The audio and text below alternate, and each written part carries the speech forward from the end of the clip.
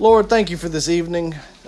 We are getting into the kingdom parables, and I know many times we can be confused by all the details and story arcs and everything that comes out of these parables, but I pray that we will have the sense and carefulness to read them carefully to see what Jesus is teaching about the kingdom. Pray that everyone in here will get something they can use throughout the week as they go home.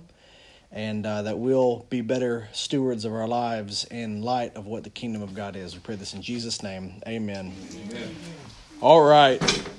So some of you may remember in July I had to teach a Wednesday night, and I kind of gave a preview for this class. We talked a little bit about parables. Some of this is going to sound familiar, but that class was more of a basic intro to hermeneutics and parables, the interpretation of the Bible. Whereas this one is going to be more focused on the scope of this class, the parables as they convey to us information about the kingdom of God. Now, as we've been talking, Jesus did not announce the idea of the kingdom of God on a blank slate in Jewish society at the time, but he was oftentimes competing with many misunderstandings in contemporary Jewish culture that he had to deal with. Both he and John the Baptist had to deal with. So a lot of these parables, we're going to have to take a step back and say, is Jesus teaching on the kingdom from almost the ground up, or is he correcting the understanding of his hearers? And you'll kind of hear that in some of the conversation that he has around some of these parables. But just to make a quick point, tying back into hermeneutics, parables are short stories used to make a point, usually one point. You may have a parable with with 2 or 3 points, but most of the time it's 1 point. And they are not, I repeat, they are not allegory. And I gave an example back in July, and I'll give it again, that Augustine preached a wonderful sermon on the Good Samaritan, where the Good Samaritan was Christ, who found the sinner lying in the ditch, picked him up on his donkey, which I guess symbolized something, took him to an inn, which was the church. The innkeeper, who was the Holy Spirit, received 2 coins. That's the law and the gospel. He put oil on his wounds and bandages. That's, the message of forgiveness and baptism. And everything in the story had a detail. And at the end of the story, Augustine got a round of applause from his hearers for such a wonderful story. But all of it was made up, and none of those details are given to us in the Bible. They are pretty details, and he did a very good job with it. But that's not the purpose of a parable. Remember, the purpose of the parable of the Good Samaritan was, what was it? Who's your neighbor? Who was the neighbor to the man who fell among thieves? The one who showed mercy. And go and do likewise.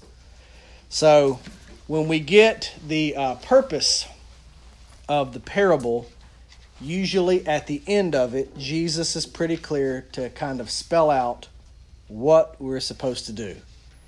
Now, there are always exceptions to a rule, but that doesn't stop the fact that there are generalities between almost all parables in the way that they're presented and the way that they land on a punchline. So Matthew's parables are the ones that we'll be going over the most. They're almost repeated by Mark, and Luke has a few others. The way that Matthew arranges his parables is interesting because Jesus explains why he preaches in parables about the time that they start really in depth in the book of Matthew. Come on in. And so in Matthew chapter 13,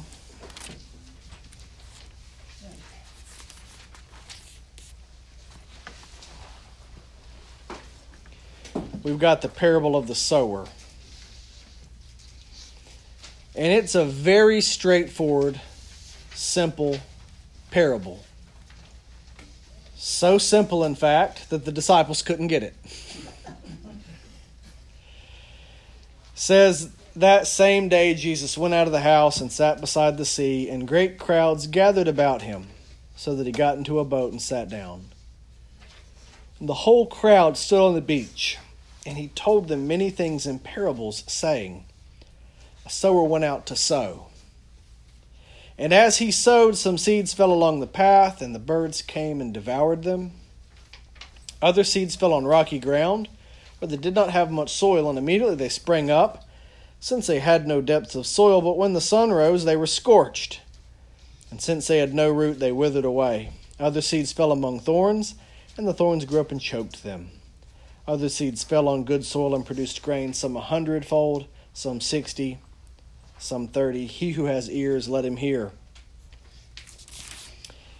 Now, this parable, like I said, the apostles didn't understand it. But in verse 18 of the chapter, Jesus explains it. And almost everyone in here has heard this explanation many times. The point that I want to make about this parable is not the difference between the good soul and bad soul, because this is a class on the kingdom of God.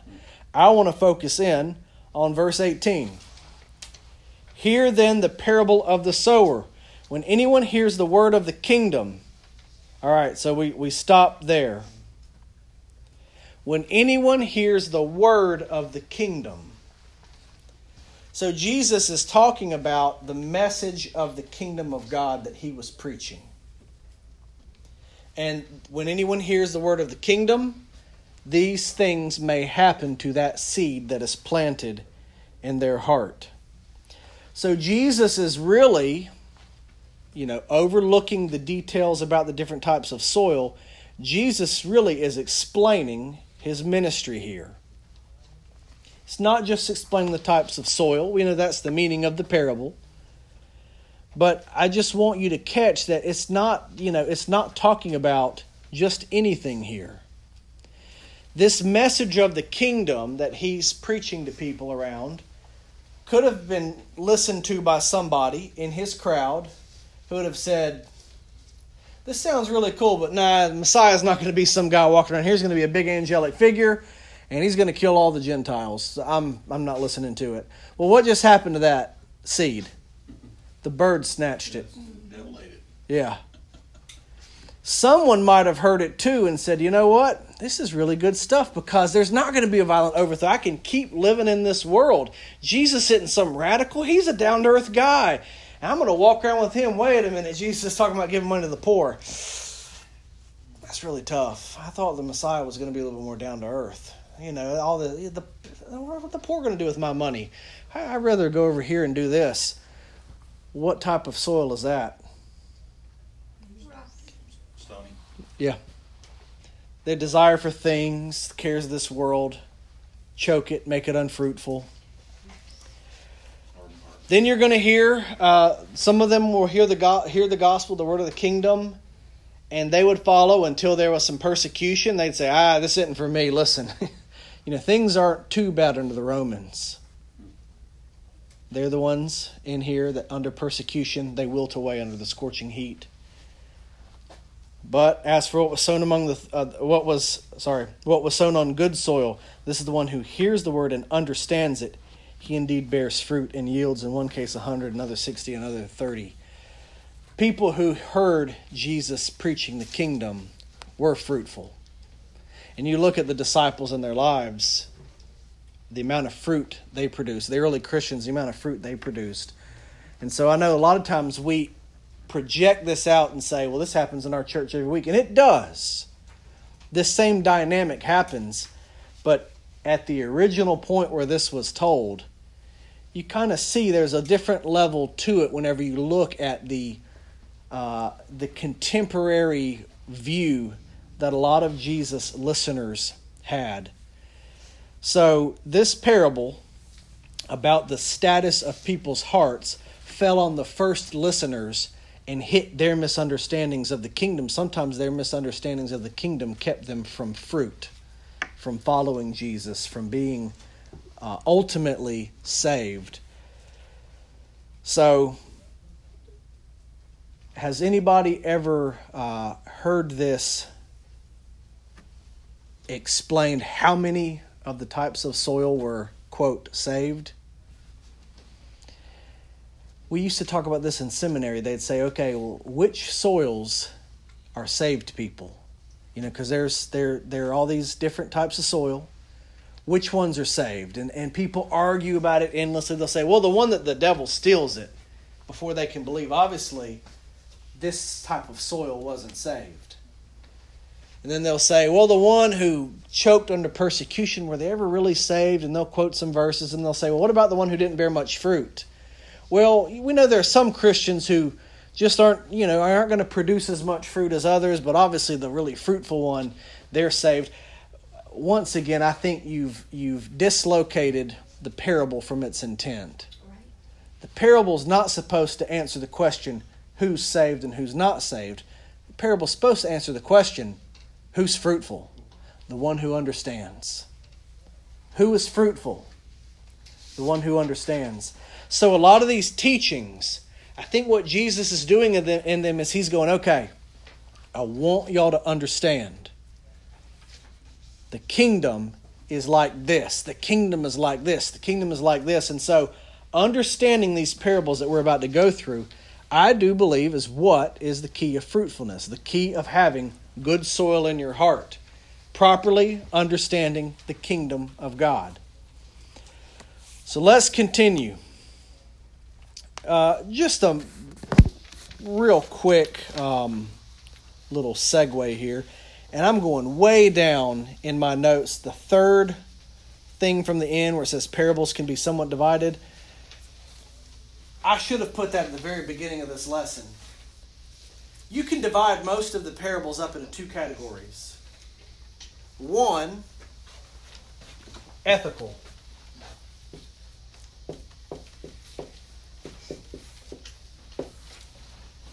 Just an example, Good Samaritan. Ethical, right? You want to know how to live in the kingdom? Jesus is going to teach you how to live in the kingdom.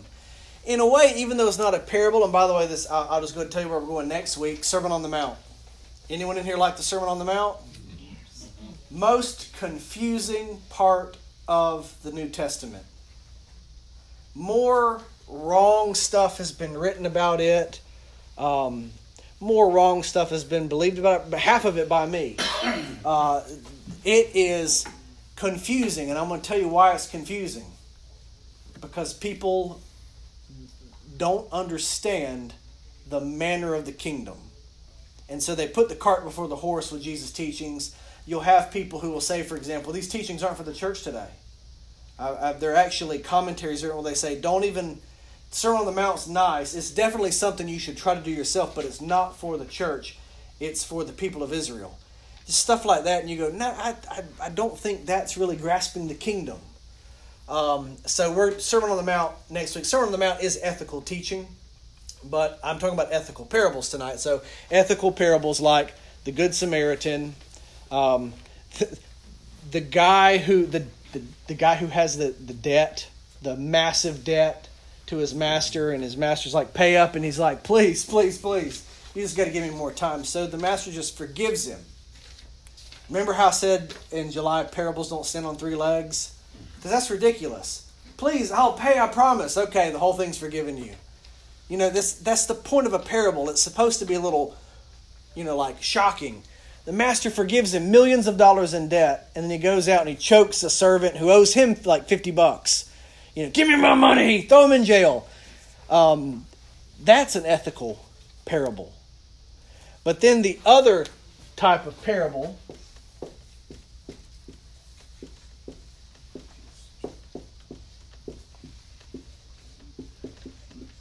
is eschatological, and that's from the eschaton or eschatology, the study of end times, from the Greek eschaton.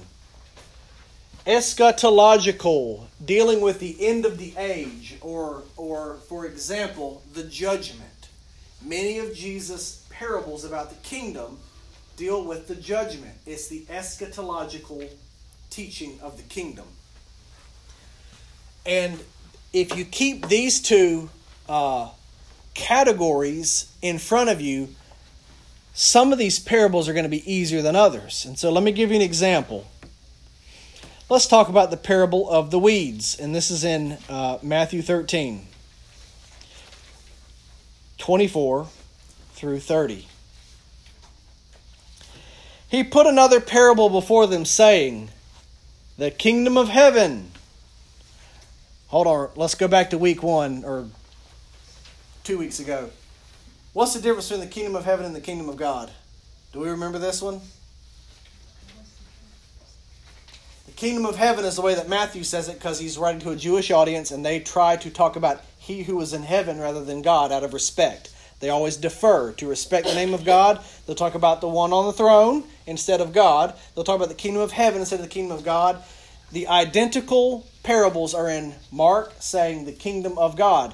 Once again, you'll read commentaries, especially from the early 20th century, who say, oh, Matthew's teaching on the kingdom of heaven, but Mark's teaching was all on the kingdom of God, two separate things. No, it's not. It's the same thing, the same parables, the same wording, the same situations. It's just the way that Matthew tries to honor the name of God by not mentioning it. It's a very Jewish practice.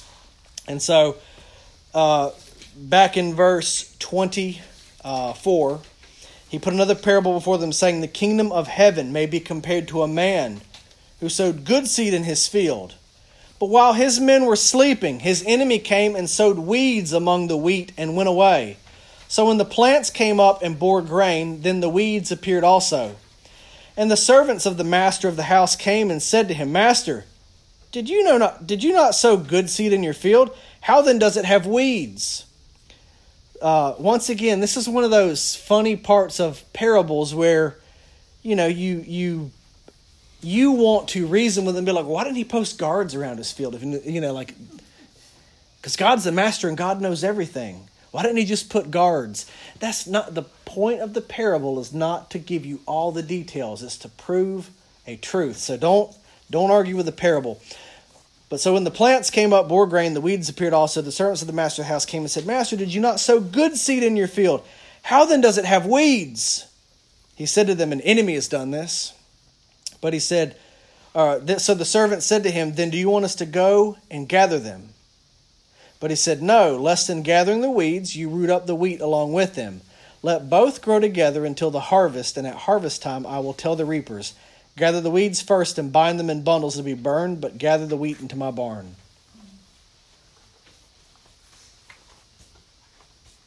That's what the kingdom of heaven's like. Now, is that the ethical teachings of the kingdom or eschatological? Eschatological. Just talking about the end times. Right. Yeah. What is that talking about? Well, everybody gets to live on the earth till the end times. At the end times, it's going to make a harvest, and the weeds are going to be weeded out, got rid of, burned, whatever, and then the good weed's going to be taken into the kingdom.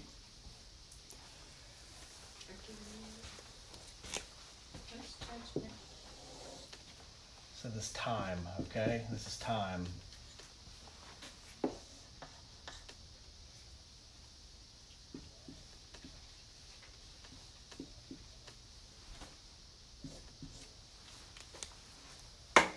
There's some point in time when angels are going to come down and do some harvesting.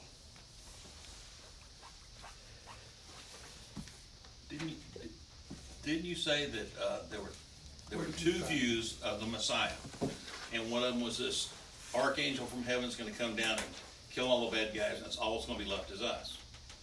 Right. And this is reference to that. But think of it. I mean, it looks like it time-wise, but think about it. That's how it's similar. How is it different? Whose field are we talking about? God's field. It's his harvest. Where's that, Josh? Where's that in the Bible? What? That the angels will come down and do that. Where's that in the Bible? That's in lesson 1 we had here. I wasn't here. So, at the end of the parable, when he sends the reapers, it's referencing. Yeah, it's referencing back to a belief. So in lesson 1, we talked about intertestamental Judaism between Malachi, about 400 BC, and John the Baptist in 27 AD. There were the 4 centuries of silence. The Jewish people would look over the Old Testament and try to come up with an idea of who the Messiah was going to be and what he was going to be, taking all the various prophecies from the Old Testament prophets. They also had this literature that was being written around. Now, they didn't hold it as scripture, but they thought it was good, and it was called apocalyptic literature. This literature would describe these visions that people from the past, like Enoch, the seventh from Adam, or someone else from the past, would have about the future. Also, some of them were angelic messages given to teachers out in the desert, and these visions and images were supposed to teach people what the Messiah would be like. Like I said, most Jewish people did not believe they were scripture, but it heavily influenced a lot of their understanding. Even the book of 2 Peter quotes some of these apocryphal things, not as scripture, but as an illustration. The book of Jude quotes some of them. They were well known at the time. There were two main views in the Jewish mindset. Number one is that the Messiah would be a person born on the throne of David, an earthly king who would lead the armies of God in a giant overthrow of the Romans and take over the Gentile nations in the area, establishing God's kingdom on earth through an earthly king. The second view was that a massive angelic figure called, you ready for this? In some places called the Son of Man, or called, because Daniel talks about a Son of Man he saw, so they saw that has to be it. But it's a super exalted being, a super high angel, or somehow God himself coming down and basically stopping time, invading the earth, judging the nations, and putting the Jewish people as his prized possession forever, and the rest of human history being this cosmic mixture of earth and heaven. Both of these ideas were taken from the Old Testament prophets and spelled out. And so you had the Pharisees believed in the Messiah being the earthly king. He's going to come, we're going to kill Romans together under his banner. And the Essenes out in the desert say, no, this angelic figure, the angel of light, the Son of Man, this glorified being is going to come smash the enemies. It's not going to be through a physical kingdom, but a spiritual kingdom. So those two views were kind of fighting each other for supremacy. And it looks like when he's talking about what the kingdom of heaven is like, it almost looks like he's borrowing from that angelic figure coming down, right? Or angels themselves coming down and helping God sort out. In Revelation 2, it talks of the harvest of the earth. And it says, another angel came out of the temple calling with a loud voice to him who sat on the cloud, put in your sickle and reap, for the hour to reap has come, for the harvest of the earth is truly ripe. Right. There are some Old Testament prophetic passages too that talk about the one treading the winepress of the wrath of God's fury. The Battle Hymn of the Republic mentions it a little bit, if y'all remember. Good imagery there. But I'm just saying, what does it look like this parable's borrowing from? That view, right? But there's a difference. I want you all to try to catch the difference between. Remember, the Jewish view was we're the pure kingdom. And God's going to come and destroy all the non-Jewish nations who aren't following the Lord and set us up forever. But this parable has a little bit of a difference to it. But that's the only place you are saying that Jesus has even said that in all of his teachings. Am I correct? Therefore, I wouldn't interpret it that way. Well, if you get into the Olivet Discourse towards the end of his ministry, there are more references to it.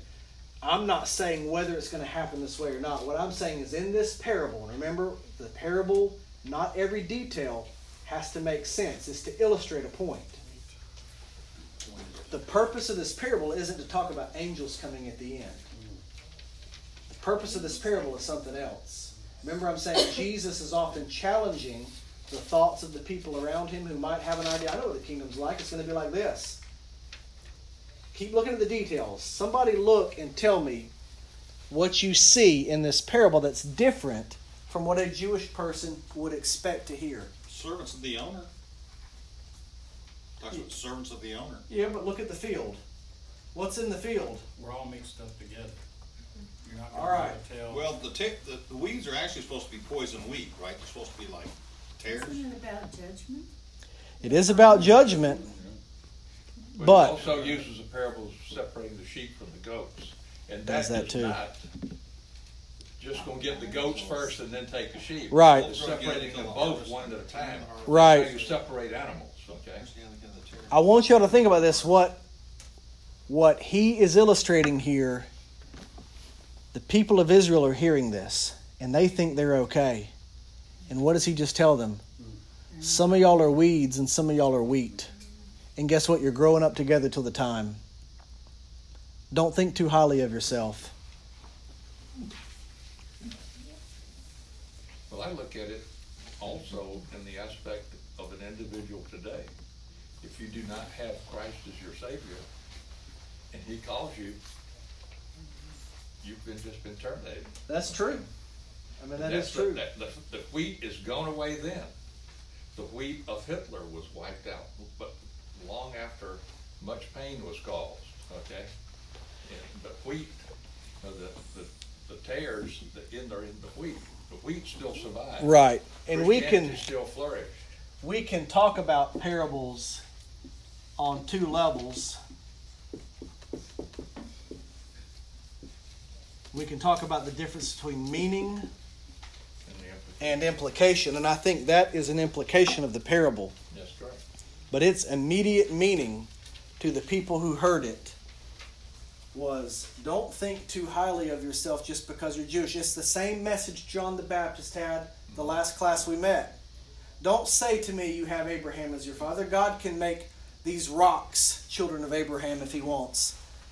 And so the kingdom of heaven is like this. There's a bunch of y'all growing together, and some of y'all are bad and some of y'all are good. And at the end, God's going to sort it out.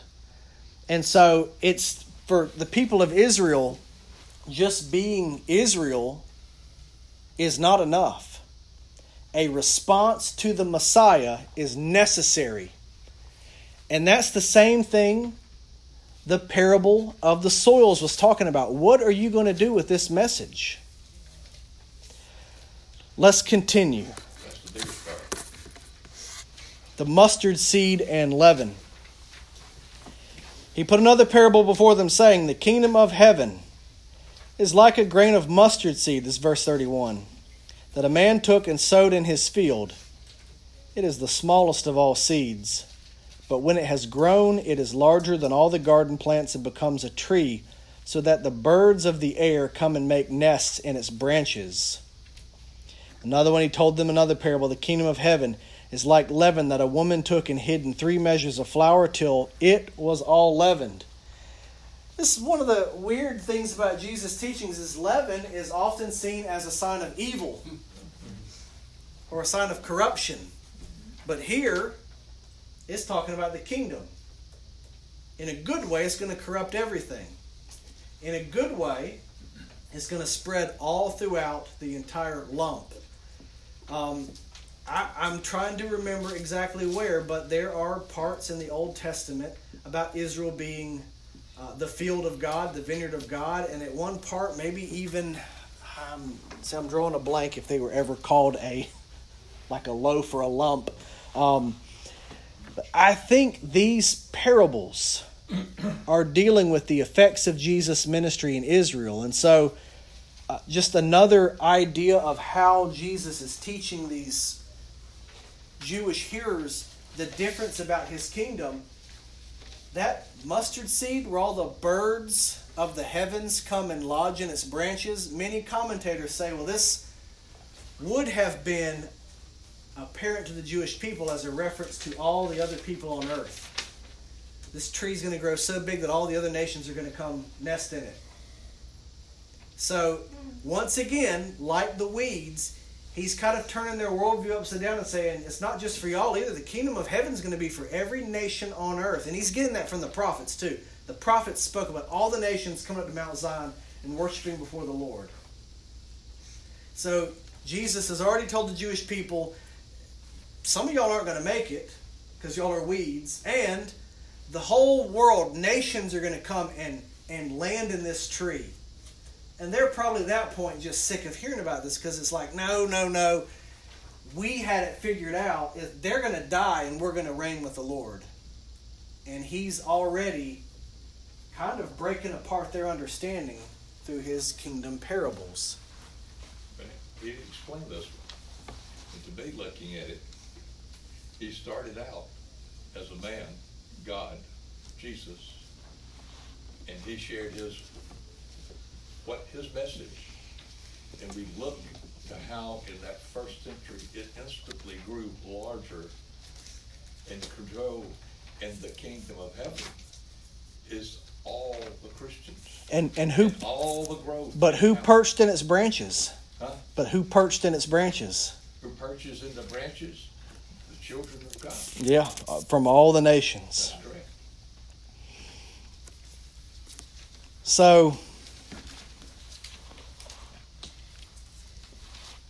Maybe I have more implications than I have. it's okay. You're looking, so you're getting down now to where he explains the parable of weeds, and you want to talk about angels, and this is where the angels are explained, and that's in verse 36. Then he left the crowds and went into the house, and his disciples came to him, saying, "Explain to us the parable of the weeds of the field." And he answered, "The one who sows the good seed is the Son of Man." All right, so he's sowing good seed, right? To the people of Israel. That's what he's doing right there. The field is the world, and the good seed is the sons of the kingdom. The weeds are the sons of the evil one. The enemy who sowed them is the devil. The harvest is the end of the age, and the reapers are angels. Just as the weeds are gathered and burned with fire, so it will be at the end of the age. The Son of Man will send his angels, and they will gather out of his kingdom all causes of sin and all lawbreakers, and throw them into the fiery furnace. In that place there will be weeping and gnashing of teeth. Then the righteous will shine like the sun in the kingdom of their Father. He who has ears, let him hear.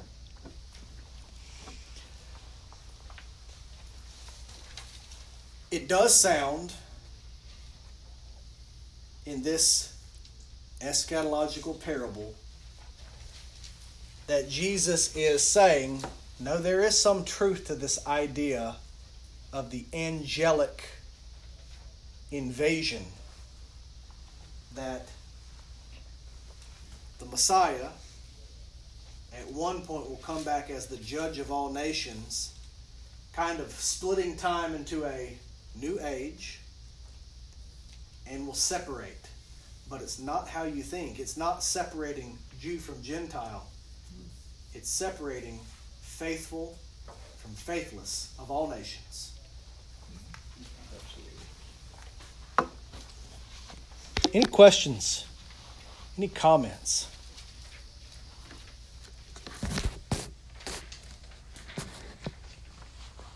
Is it similar to not all who are of Israel?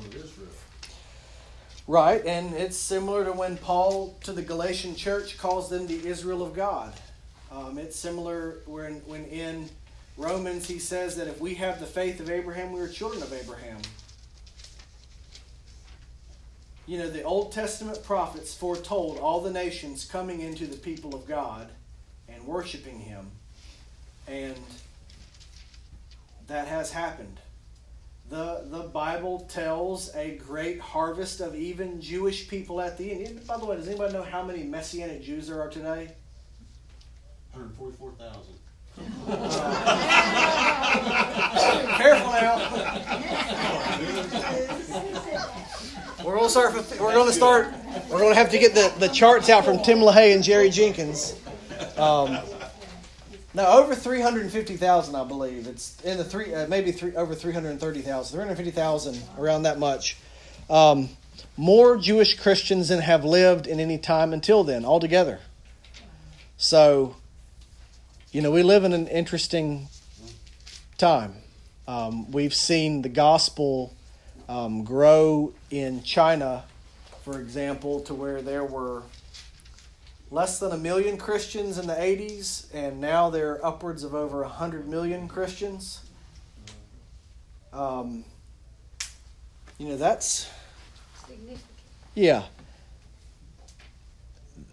That's more Christians than are here. So we've got if you just look at what the gospel has done, and these are some of the, going back to the idea of leaven, hospitals. Before the 20th century, do you know who built hospitals? Christians. Christian charities. It's something like 90% of all hospitals outside of the Western world up until like the 1960s were built by Christians. The idea of sanitation, of work safety, this is something where we hijack things in our culture and try to make them progressive that were started by Christians. Things like unions, which are now, like I say, more of a progressive ideology, and work safety, and those things were started by Christians to protect laborers from wicked, factory bosses who are like, I don't care if a 6-year-old gets caught in a machine. Those things started, the temperance societies, rehabs, things like that were started by Christians. Now, it's great that even non-Christian organizations are doing that because human flourishing is good, whether a Christian does it or whether a non-Christian causes it to happen. We want people to be taken care of. But a lot of these things started from Christian activism. I think that's part of that leaven Jesus is talking about, where it's just spreading everywhere. But most of what he's talking about is just raw conversion numbers. And we're up right now where there's, about 1 billion Christians on the planet, maybe a little more. I believe my son's most recent social studies book said that Christians outnumber Muslims now. I know for a while when I was growing up, Muslims slightly outnumbered Christians, but if you look at some of the demographic and deconversion rates in the Muslim world, the war on terror might have radicalized hardcore Muslims, but a lot of Muslims got turned off by Islam and said, we can't do this. We're not having anything to do with this. One of the unintended consequences of the global war on terror has been that many secular Muslims have rejected Islam as a political ideology, been more open to Western influences culturally and religiously. Now, there's still a lot of work to do, but that's just one of the things that's happening in our world right now. Don't count Jesus out yet, There was a rabbit trail for you. All right, let's do one more.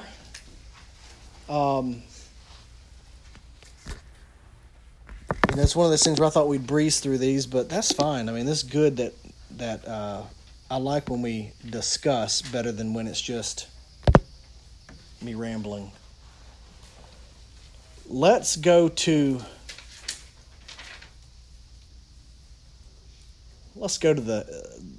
the hidden treasure and net. We'll do 2 of them. They're really short. Hidden treasure and net, and that'll finish up chapter 13.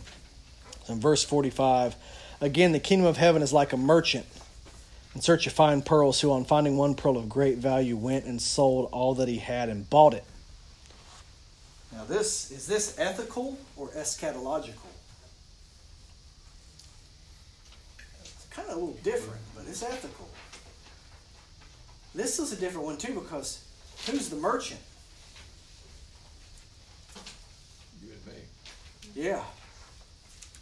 And so you might be thinking, why is this parable after the other ones? Well, you can imagine some Jewish people who love their culture and their heritage going, wait a minute, Lord, this sounds really weird.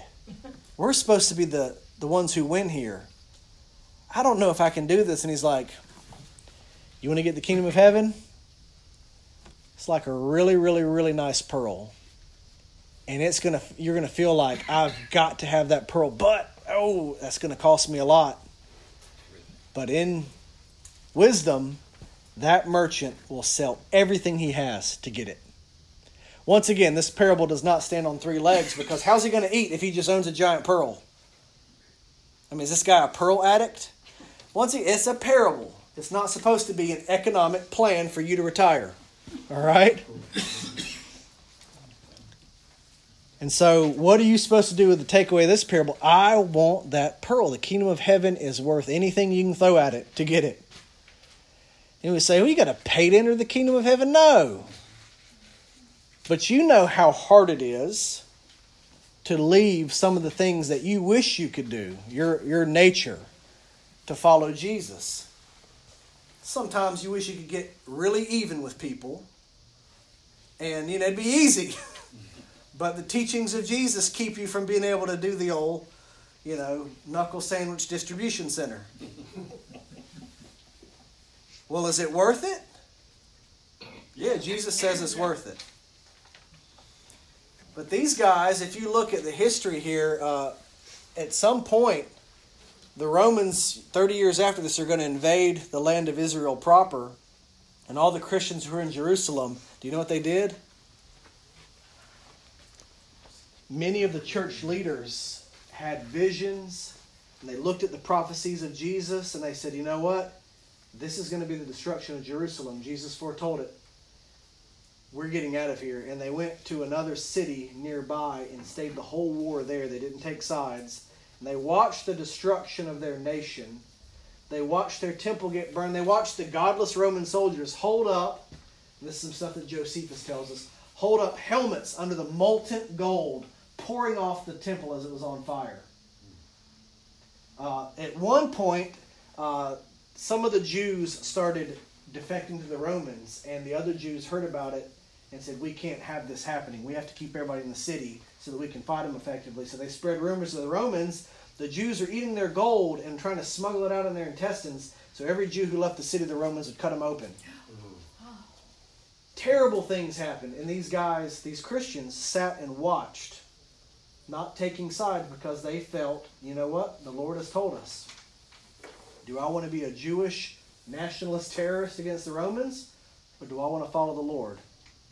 Because the Lord had rejected them at that point and sent the Romans as punishment. That was the pearl. It cost them a lot. It cost us a lot to have to do that to our culture if certain things happened and we just said, you know what, I love America, I love being American, but I like being a Christian more than this. Pray that that type of division never happens, but if we don't watch out. Well, Josh, I look at it, I'm the merchant, but I want to have, it's like, if you were able to tell someone, how much are you willing to pay to live forever? Yeah. And to me, that's the pearl. And how much would you pay to be able to live forever? So how can you get, only God can guarantee that. And God's already given us, He's already paid the debt. Or like Jesus says, what shall a man give in exchange for his soul? Yeah. Gain the whole world, lose your soul. Bad choice. One. Passes away. Oh, go ahead. The world passes away. Mm-hmm. Last one. Verse 47, again, the kingdom of heaven is like a net that was thrown into the sea and gathered fish of every kind. When it was full, men drew it ashore and sat down and sorted the good into containers, but threw away the bad. So it will be at the end of the age. The angels will come out and separate the evil from the righteous and throw them into the fiery furnace. In that place, there will be weeping and gnashing of teeth.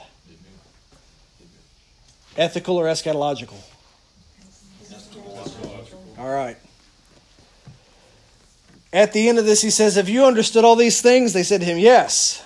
And he said to them, therefore, every scribe who has been trained for the kingdom of heaven is like a master of a house, who brings out of his treasures what is new and what is old. I have often thought about that and not understood that until I got about 10, 12 years ago, I got into vintage electronics. A lot of you probably grew up with old vacuum tube radios that you flip on, and when the tube blew, you go to the store and for $0.25 get another tube. Yeah, stick it on. TVs too. Those tubes right now, the good ones, especially the Mullard brand from the UK, from a special factory out of the Blackburn factory, are about $120 a piece. Oh, wow. So, you're talking about currency at this point, and they're old, and that's why they're so good. They sound better. I can hear them. They sound better. So, I never really got the idea of old treasure and new treasure until you start collecting something old like that. Then you're like, what year is it? And someone's like 1950s, and you're just like, how much do you want for it? They'll last longer than the new ones. They will. The Chinese ones will red plate whenever you put a little bit too much voltage to them and start popping and then blow your transformers. So they're no good.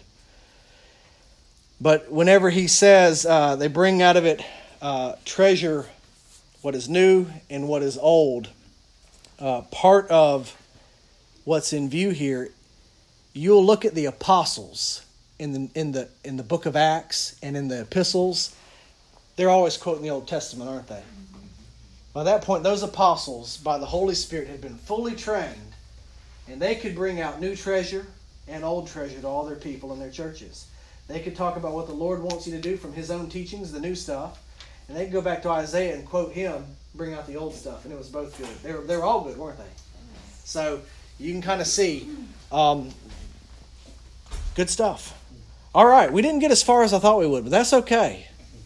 Next week, we're going to try to catch the other half of this and the Sermon on the Mount. Do I have any questions before we close? I know we're plodding through them slowly, but remember, the kingdom is being defined slowly through these parables. And at the end of 3 years with Jesus, the apostles still didn't grasp it.